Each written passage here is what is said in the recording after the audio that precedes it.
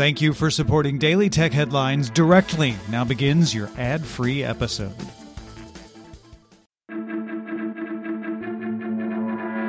These are the Daily Tech Headlines for Thursday, November 28th, 2019. I'm Rich Straffolino. Twitter confirmed that it began testing threaded messages on Twitter.com after previously testing the feature on its Twitter prototype app launched back in March.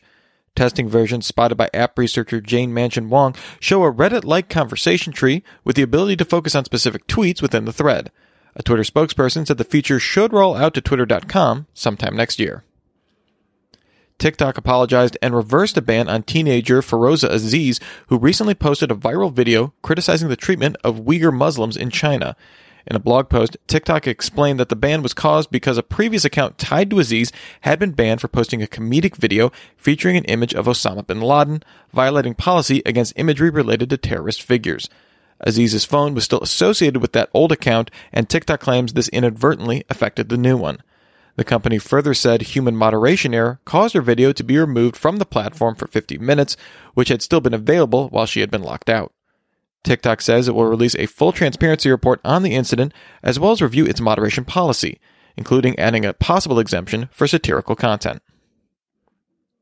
In a class action lawsuit regarding Facebook's September 2018 data breach, U.S. District Judge William Alsup ruled that the 29 million users with leaked personal information were allowed to sue the company as a class, but only to require Facebook to employ automated security monitoring, improve employee training, and educate people better about hacking threats.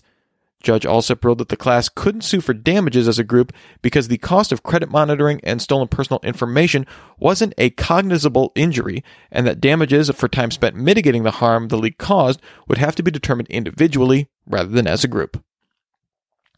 Google Photos began rolling out the ability to manually tag faces in photos. Previously, it was limited to automatic tagging suggestions. Google Photo face recognition algorithm must still recognize a human or animal face in the photo to allow for the manual tag. Users can also now edit tags as well. Reuters reports that Amazon has designed a second-generation cloud computing unit to succeed its Graviton ARM-based chip released back in 2018. The new chip will reportedly be based on ARM's Neoverse N1 architecture, offer up to 32 cores, and claims to be 20% faster than Graviton. The chips will communicate over a high-speed fabric, allowing for multiple chips to speed up compute-intensive tasks like image recognition. Back in June, Apple announced that Chief Design Officer Johnny Ive was leaving the company to form his own design practice, but did not give a specific departure date. Apple has now updated its leadership page to no longer include Ive, signaling an end to his time with the company.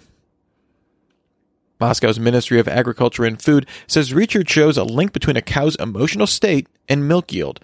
To test this, a herd of cows from the Rosmoloko farm in Moscow's Ramansky district put VR systems adapted to cows' heads on the cows, and they were shown a summer field simulation program. Initial tests reportedly boosted the overall emotional mood of the herd. The ministry said examples of dairy farms from different countries show that in a calm atmosphere, the quality and sometimes the quantity of milk increases markedly. The effects of the VR headsets on cows will be examined in a long-term study, with the potential to expand the project. And finally, Valve's customizable Steam controller is on sale for $5 plus around that much in shipping depending on where you live. The sale is clearing out the inventory, and Valve has confirmed these will be the last Steam controllers that will be made. For more discussion of the tech news of the day, remember to subscribe to Daily Tech News Show at dailytechnewsshow.com. You can find show notes there and links to all these headlines there as well.